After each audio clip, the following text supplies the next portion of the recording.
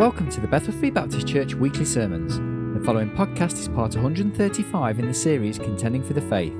This is the morning service of Sunday the 25th of January 2015, entitled The Genesis Account, Part 12, The Atonement for Sin.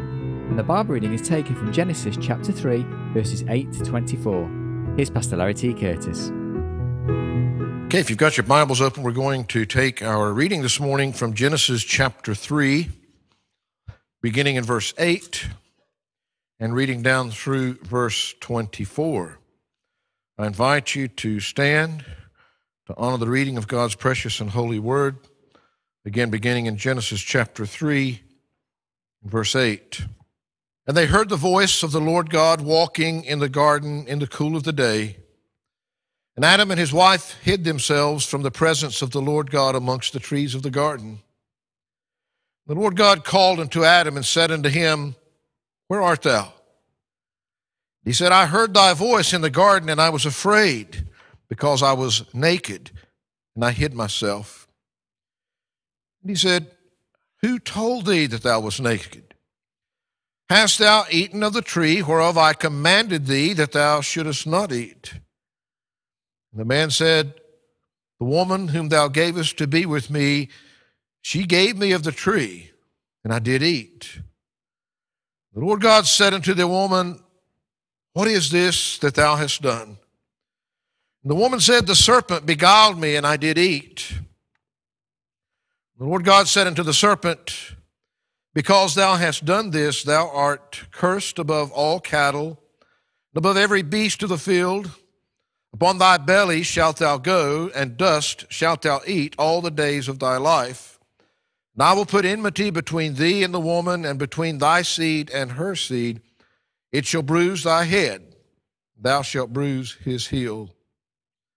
To the woman he said, I will greatly multiply thy sorrow and thy conception. In sorrow shalt thou bring forth children, and thy desire shall be to thy husband, and he shall rule over thee. And to Adam he said, Because thou hast hearkened unto the voice of thy wife, and hast eaten of the tree of which I commanded thee, saying, Thou shalt not eat of it, cursed is the ground for thy sake. In sorrow shalt thou eat of it all the days of thy life. Thorns also and thistles shalt it bring forth to thee, and thou shalt eat the herb of the field. The sweat of thy face shalt thou eat bread, till thy return into the ground, for out of it wast thou taken. For dust thou art, and unto dust shalt thou return. And Adam called his wife's name Eve, because she was the mother of all living. And to Adam also and to his wife did the Lord make coats of skins, and clothed them. The Lord God said, Behold, the man is become as one of us, to know good and evil. And now lest he put forth his hand, and take also of the tree of life, and eat, and live forever. Therefore the Lord God sent him forth from the Garden of Eden to till the ground from whence he was taken. So he drove out the man, and he placed at the east of the Garden of Eden cherubims and a flaming sword which turned every way to keep the way of the tree of life. Father, we thank you again this morning that, yes, we can be gathered together here for health and strength in this place that we have to meet for each one that has come this way. But Lord, we thank you for your word that we have before us, that you've preserved for us, for your spirit that lives within, which is able to give us understanding this day, which is able to speak to the hearts of men and women and boys and girls here today, that which is impossible for us or any man to speak. So, Father, we commit this time into your hands. We pray, Lord, that by the power of your Spirit, for your glory and for yours alone, Lord, that you would speak to our hearts this morning. Give each one that they most need. Help our lives, each one of us, Lord, to be changed. Those that might be here that don't know Jesus Christ as their Lord and Savior, may they come to know him personally today. For every Christian, may we leave here a bit more like our Savior than when we came. We give you all the praise for it. In Christ's name we pray. Amen and amen. Of course, we have read these verses before, and we've looked at a number of things even from Genesis chapter 3. As we look at why that we say that the Genesis account, the book of beginnings in God's Word, is vital and fundamental to our Christian faith. And as we have looked even in just these first few chapters, we have seen that it's foundational and fundamental to a clear understanding of the authority of God's Word, the assertion of God's existence, the absoluteness of God's creation, the advancement of the human race, the accountability of mankind, the administration of home life, the acuteness of man's fall, and last week, the abolishment of Satan, our great enemy. It's really quite incredible when you begin to consider that there are many today even that would claim to be part of the Christian faith that do not believe that the Genesis account is essential to our faith, that it is essential to believe what thus saith the Lord. It's incredible when you begin to consider the importance of every one of these foundational truths that we have seen laid for us here in the book of beginnings, in the book of Genesis. And I remind you again, as the psalmist wrote in Psalm 11, verse 3, if the foundations be destroyed, what can the righteous do? Folks, if the foundations are destroyed out from under our faith and our belief and our Christian faith, the question remains, what can we do? What one of these vital doctrines that we've seen already, just in these first few chapters, which one would you choose to have destroyed because the foundation is destroyed beneath it? Which one of these could you live without? Could life go on and be just as good without it? Which one is not so important to our lives and to our faith that it need not have a strong foundation under it? I say once again that, in fact, when you begin to undermine any part of God's truth, you undermine the whole. We've said many times that it's either if it is authoritative at all, it is authoritative in all. You can't pick and choose what you want. And I just want to remind you this morning and hope that it's a great encouragement to you that there's another great Bible doctrine that has its very foundation laid for us right here in Genesis chapter 3 and can certainly be said to be at the very heart of our Christian faith. That is the atonement of sin. The atonement of sin. I would direct your attention back in our reading. We have seen here this morning that God has come into the Garden of Eden immediately following man's sin, man's fall, man's disobedience to him. And of course, as God comes and begins to talk, man is hiding because of his nakedness, because of his sin. We find that God begins to ask questions not for himself, but for the sake of mankind. And of course, as he asks those questions here in the midst, he begins. And we'll look at some of those things a little bit closer later, but he begins his judgment upon sin right there in the garden. And he deals with Satan, and he deals with the woman, and he deals with man. But what is so exciting for us is that, yes, sin brings judgment. It was God himself that warned them before it ever happened that if they ate of that fruit, they would surely die. They didn't do this in ignorance. They knew what the consequences were. We find that in the midst of all of this, though, we find that God had set something else in place. there in verse 21, he said, "Unto Adam also and to his wife did the Lord God make coats of skins and clothed them." What do we mean when we talk about this term atonement for sin? Well, you see, atonement has to do with reconciliation. In fact, atonement is the means by which reconciliation is accomplished. We use the term sometimes not trying to oversimplify, but to help us remember atonement at one meant. Being made at one with God, our Creator. Atonement is about us being reconciled to God. It's the means whereby we can, after having been separated, be made at one with Him once again. Now, exactly how all that works is a subject that Christians and great theological minds have debated throughout the centuries, and they've come up with many, many varying theories as to exactly how it works. But one thing that all agree on, that's the necessity of it. The necessity of the atonement is not in question.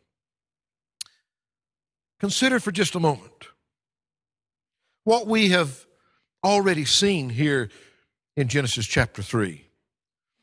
Now, we looked at some things earlier, but what we've seen most recently is enough to where that we could clearly state that Genesis chapter 3 is the very foundational basis, listen, for the whole doctrine of salvation.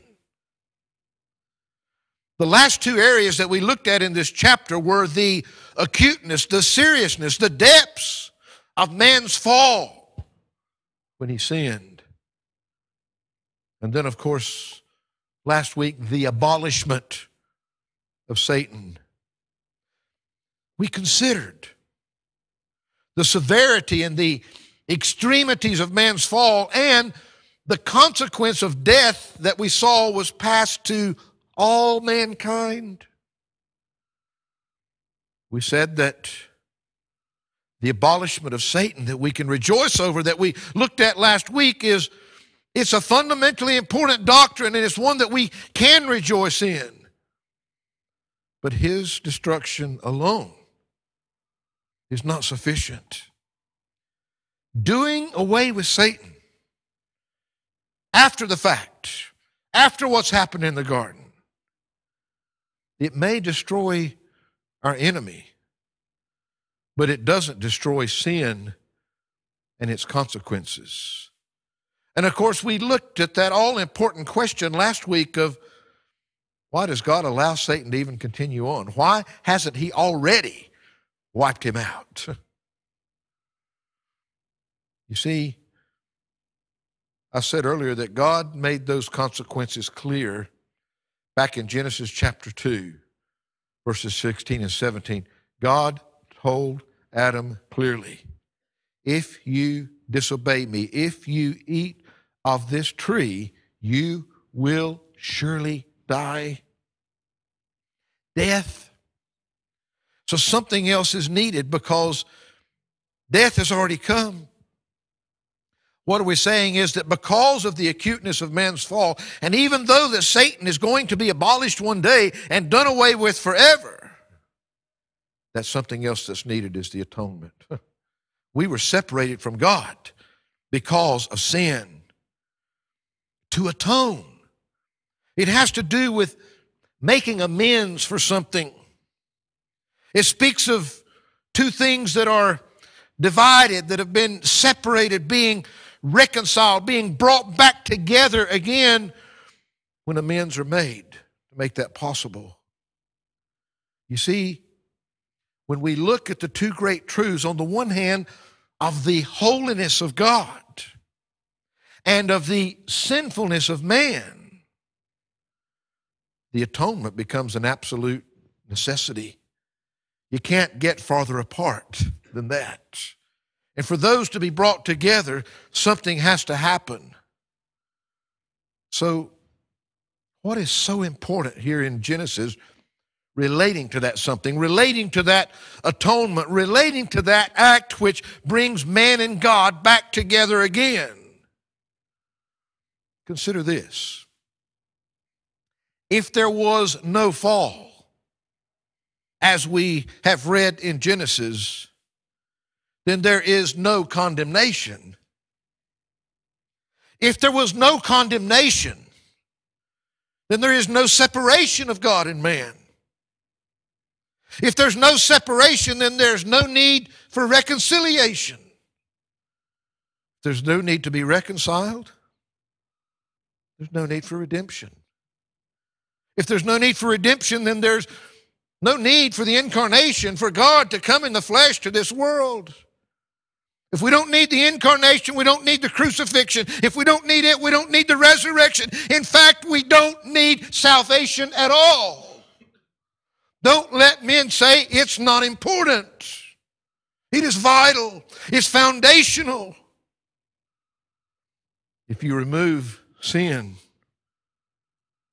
then nothing here is necessary. Nothing. Without sin, no atonement is needed. But because of sin, the atonement is essential. In Genesis chapter 3, following the fall of man and his estrangement with God, that separation that took place because of that sin, I want you to notice that, yes, sin must be judged. God warned beforehand. He's carrying that out. But right in the midst of God's judgment, when He's dealing it out, Satan, Adam and Eve, and all of creation, just prior to man being expelled from the garden, what does God do? He shows man the greatest mercy that He could possibly show him. Unto Adam also and to his wife did the Lord God Himself make coats of skins and clothed them. God put them there without sin in this perfect environment. God knew what man would do. He knew his failings. He knew what would happen. But God had a plan in place. You see, in what we just read, because of sin, man was no longer fit to even be in God's presence. God Himself, in His great mercy, man is there hiding from the very presence of God. God provides him with a garment to cover that sinful flesh, to cover his nakedness and all the sin that went with it. Why? So that he might be able to once again be in the presence of his Creator. You see, that garment that he supplies here in verse 21, even though that was only a temporary garment, it was symbolic. It was symbolic of the permanent covering, which of course we know is the righteousness of Jesus Christ Himself. Even here, that covering that allowed for man's atonement, that allowed him to even come back into the presence of God, required the shedding of blood of the creature that became the covering. God Himself took the first life in the garden so that man's sin could be covered. We find that man is indicted for his sin, but then he's offered a means to be reconciled to his Creator by the shedding of blood and a covering that is applied. This is all pictured, this is all seen right here in the garden itself. In Romans chapter 3, we find the same thing. Remember what happened here in Genesis chapter 3? Well, man is indicted for his sin. In Romans chapter 3, one of the strongest indictments that all man has for his sin. Beginning in verse 9, it says, "What then? Are we better than they? No, in no wise. For we have before proved, both Jews and Gentiles, that they are all under sin. As it is written, there is none righteous. No, not one. There is none that understandeth. There is none that seeketh after God. They are all gone out of the way. They are together become unprofitable. There is none that doeth good. No, not one. Their throat is an open sepulchre. Their tongues they have used deceit. The poison of asp is under their lips, whose mouth is full of cursing and bitterness. Their feet are swift to shed blood. Destruction and misery are in their ways, and the way of peace have they not known. There is no fear of God before their eyes. Now we know that what things soever the law saith, it saith to them who are under the law, that every mouth may be stopped, and all the world may become guilty before God. Therefore, by the deeds of the law, there shall no flesh be justified in his sight, for by the law is the knowledge of sin." What are you saying, preacher? I'm saying just as when that first sin was committed in the Garden of Eden, just as we saw how that sin was passed to all mankind, we have here the indictment of man in his sin. But what happened? What followed that indictment of sin there in the garden? God supplied a covering to atone for man's sin.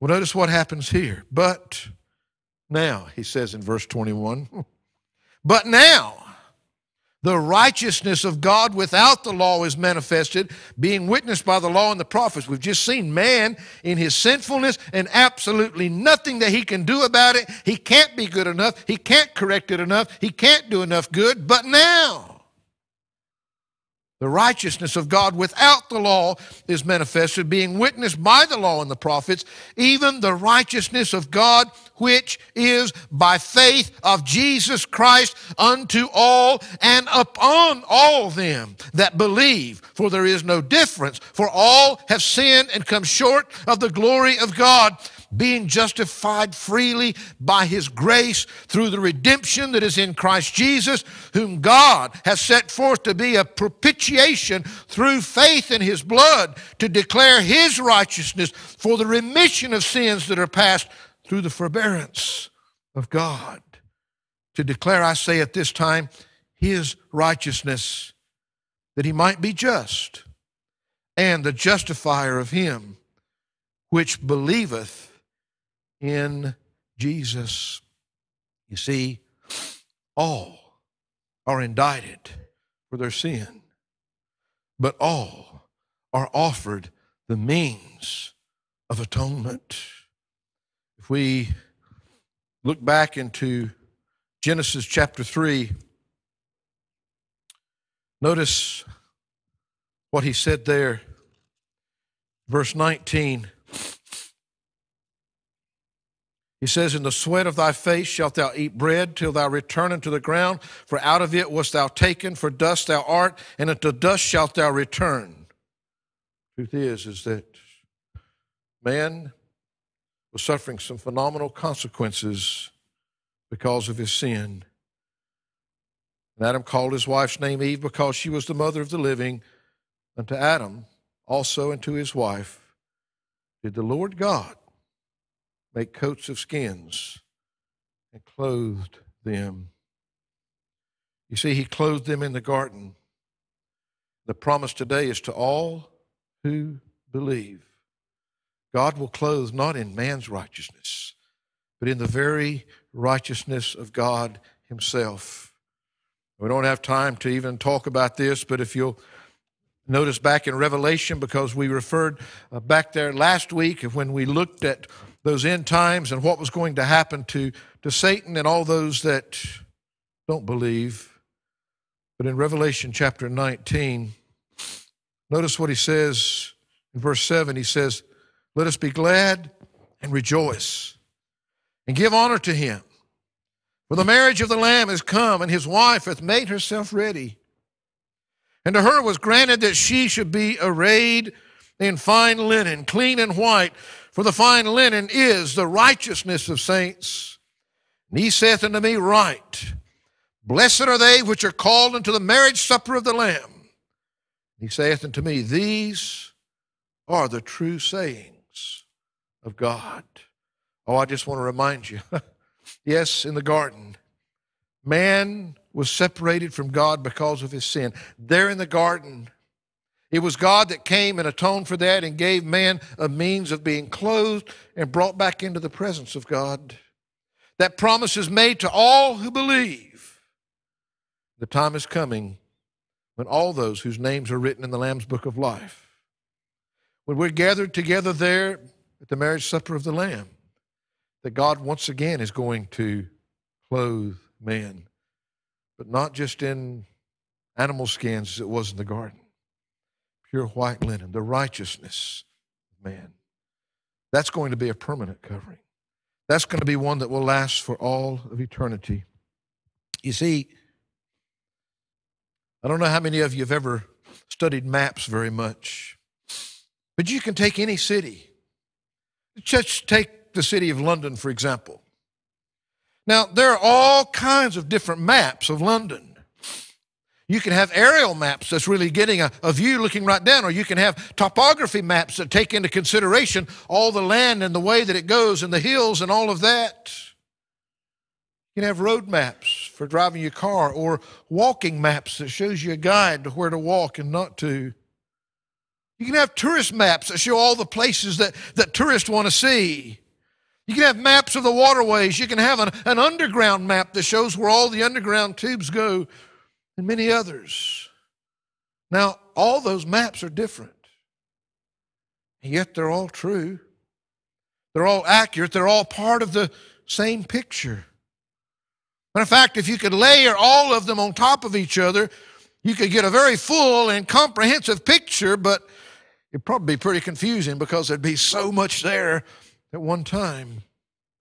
Individually, maybe they're a bit easier to grasp, to understand, to get a realistic picture of your head of that particular view. It's much that way with all the different aspects of the death of Christ, the atonement. There are a lot of different words used to describe it. They're all true, but they're just a little different. A different view of the same thing. Something that we have to concentrate on most of the time, one layer at a time, line upon line, precept upon precept.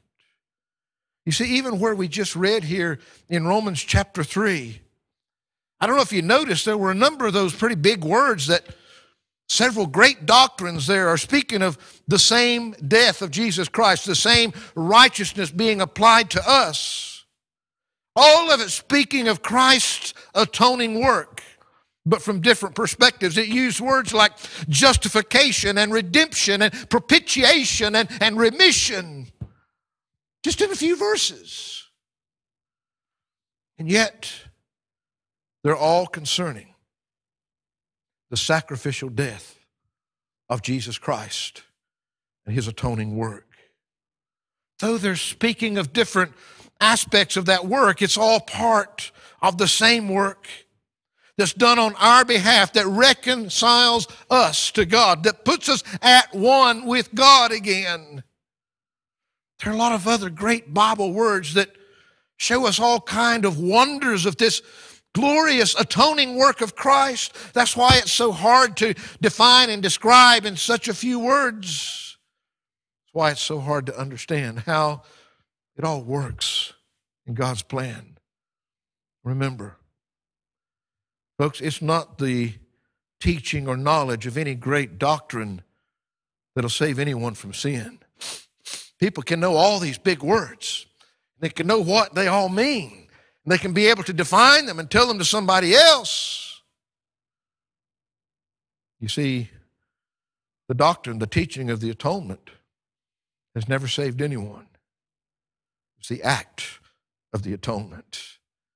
It was the act of the atonement, and it's the act of the atonement that is still saving today. Jesus Christ sacrificially dying as our substitute on the cross to atone for our sin so that we might be forgiven, so that we might be reconciled to God. He paid our debt in full as the atoning sacrifice. Notice just a few ways that the Bible speaks of the debt that we owe. You see, in Luke chapter 7, verses 41 to 50, and we won't take time this morning to read all of these, but if you read those verses, you'll find it's almost like we're dealing with our situation in relation to what we have, maybe as a bank. We're in hopeless debt, but Jesus Christ came and paid the debt for us. In Ephesians 1, chapter 7, it's likened more to the slave market. We were slaves, and Jesus came to the marketplace to redeem us from that bondage that we were being held in. In Romans chapter 5, verse 16, it's more reminiscent of the law court. We are condemned criminals before the judgment seat of God, and yet Jesus bore our penalty in order to set us free. Ephesians chapter 2, verses 13 and 14. There in relation to the temple, you see, we're seen as unclean Gentiles, excluded by our defilement of sin from the very presence of God in the temple, and yet Jesus gave himself as a sacrifice to consecrate us, to make a way for us to come to the throne of mercy. Ephesians 2, 18 and 19, we see it in relation to the home. We are children in disgrace, far from home, and Jesus brought us back into the family realm. Or Colossians 2:15, the pictures of a battlefield where we were captives, confined to the fortress of Satan, but Jesus broke in and set us free and delivered us from those chains, those bonds that were holding us. You see, in every one of these, we find ourselves in a debt that we cannot take care of ourselves, that is inescapable. God knew exactly what would happen to man in the garden. He knew the acuteness of the fall and all that would follow through as a result. He knew of Satan's plan to deceive and to tempt to bring man into that fall. In light of that, God planned for and promised not only the abolishment of that enemy for which we can rejoice, but in his great love and mercy, he also planned for the atonement so that man could once again be reconciled to his Creator. Yes, in God's plan, he had to give man the choice. He had to let him fall, but he already had in place the means of the atonement. If you take away the foundation laid here in Genesis for the atoning work of Christ, I say that you undermine the entirety of the Christian faith, sometimes without even realizing it. It is foundational to our great faith.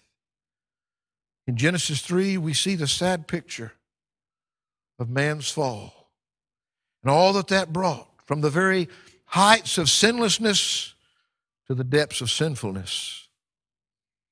But then, just as assuredly as we see the abolishment of our enemy that set in motion the very atoning for sin that would allow man to be reconciled to his Creator. You see, we read about that seed, that one seed in Genesis 3:15 that God promised. We read in verse 21 of the atoning death that is symbolized there. Jesus, that one seed in verse 15 was the one that gave himself on Calvary, rose again the third day, that is our only hope and all that we need. I'll leave you with these simple promises. Matthew 20:28 says, even as the Son of Man came not to be ministered unto, but to minister and to give his life a ransom for many. In 2 Corinthians 5:21, for he hath made him, Jesus, to be sin for us who knew no sin. Why? That we might be made the righteousness of God in him, in Jesus. In Acts chapter 2, verse 23, him, Jesus, being delivered by the determinate counsel and foreknowledge of God, ye have taken and by wicked hands have crucified and slain. Oh yes, it was all in God's plan. In Romans 5:11, not only so, but we also joy in God through our Lord Jesus Christ, by whom we have now received the atonement. That's the only time that the word atonement is used in the whole of the New Testament. That's the only time that it's used with our English word atonement. There's 3 other places where the word that's translated from the Greek, and in every case, it's that same picture of reconciliation, of being reconciled, of being atoned. You see, the atonement symbolized in the garden was fulfilled in Jesus Christ. And it can be received today by simple faith. Sin is deadly. Sin is a terminal disease. And there's only one thing that can treat it, and that's the blood of the one that was prophesied in Genesis 3:15. We find that, I remember reading the story of the little boy, and we'll call him Johnny, and he had a terminal disease, and he wasn't supposed to live, but he did miraculously somehow live. 2 years later, his sibling, his sister, came down with the same disease, and they said there was no hope for her. The only hope would be a blood transfusion from somebody that had it. And so the doctor calls in little Johnny, and he asked Johnny, he said, Johnny, would you be willing to give your blood to your sister so that she can live? The little boy dropped his head, and his little lip began to quiver, and then suddenly he looked back and he said, yes, for my sister I will. Naturally, he was frightened. He didn't know what all this was all about. And the day came, and they were there, and they rolled them both in. And as they had them there to do the blood transfusion, little Johnny looked over at his sister and just had this huge smile on his face.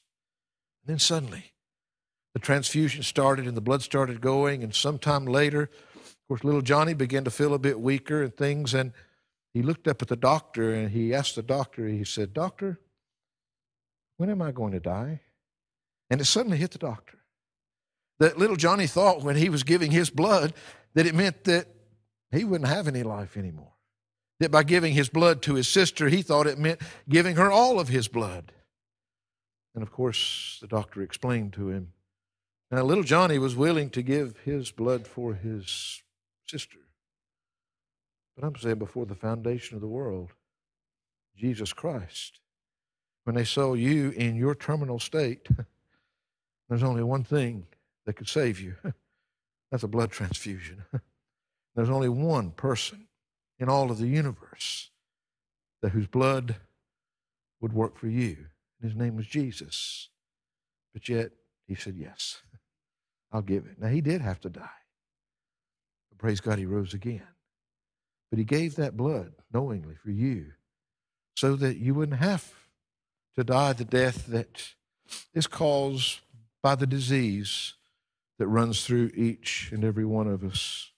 You see, today, we can take great hope, folks.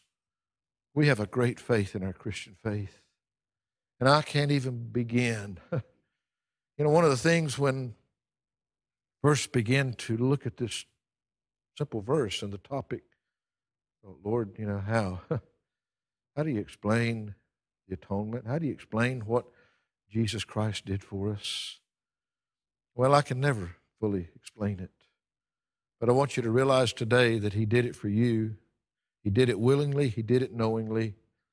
There were a lot of things involved there, but everything has to do with him atoning for your sin, him doing it so that you can be reconciled to God. And so here today, all the knowledge and all the religion in the world won't do it, but the atoning act of Jesus Christ and what he did will. If you're here and you don't know that Jesus, you need to today. You might have all the words. You might know what all they mean. You might be going through all this religious stuff, but that's not going to save you. You need the blood transfusion. You need to get down on your knees and humbly admit your sinfulness. Seek that transfusion that only Jesus can give you. Christians, we've got the greatest promises in the world. We may not understand why he loved us this much, but he did. And today, Jesus atoned for your sin so that you can walk in the presence of God. Are you letting things today keep you from that presence when he came back to the garden? Are you trying to hide from God for some reason? The blood of Jesus Christ is sufficient today. Maybe you just need to come back to him. Father, we thank you today, Lord, for your wonderful, wonderful, wonderful love, grace, mercy for us. God, I'll be the first to realize that, Lord, we haven't even begun to touch the surface of the atoning work of Christ. Lord, our purpose today is to help us understand and grasp that right from the very beginning. In the book of beginnings, you showed us that atoning work. You showed us where you were willing by the blood to cover us, to cover our nakedness, to cover our sin. And that Jesus Christ himself would be the one that would come one day that would not only abolish Satan once and for all, but, Lord, when he comes, that would receive us, that we would have that permanent clothing, Lord, because of simple faith and trust. All those who believe today, I pray for each individual, Lord, that might be under the sound of this message today, not because of what I've said. Lord, may they get a glimpse of the atoning work of Christ that was accomplished for them. May they accept the only clothing that is sufficient today. That's your righteousness. For in Christ's name we pray. Amen.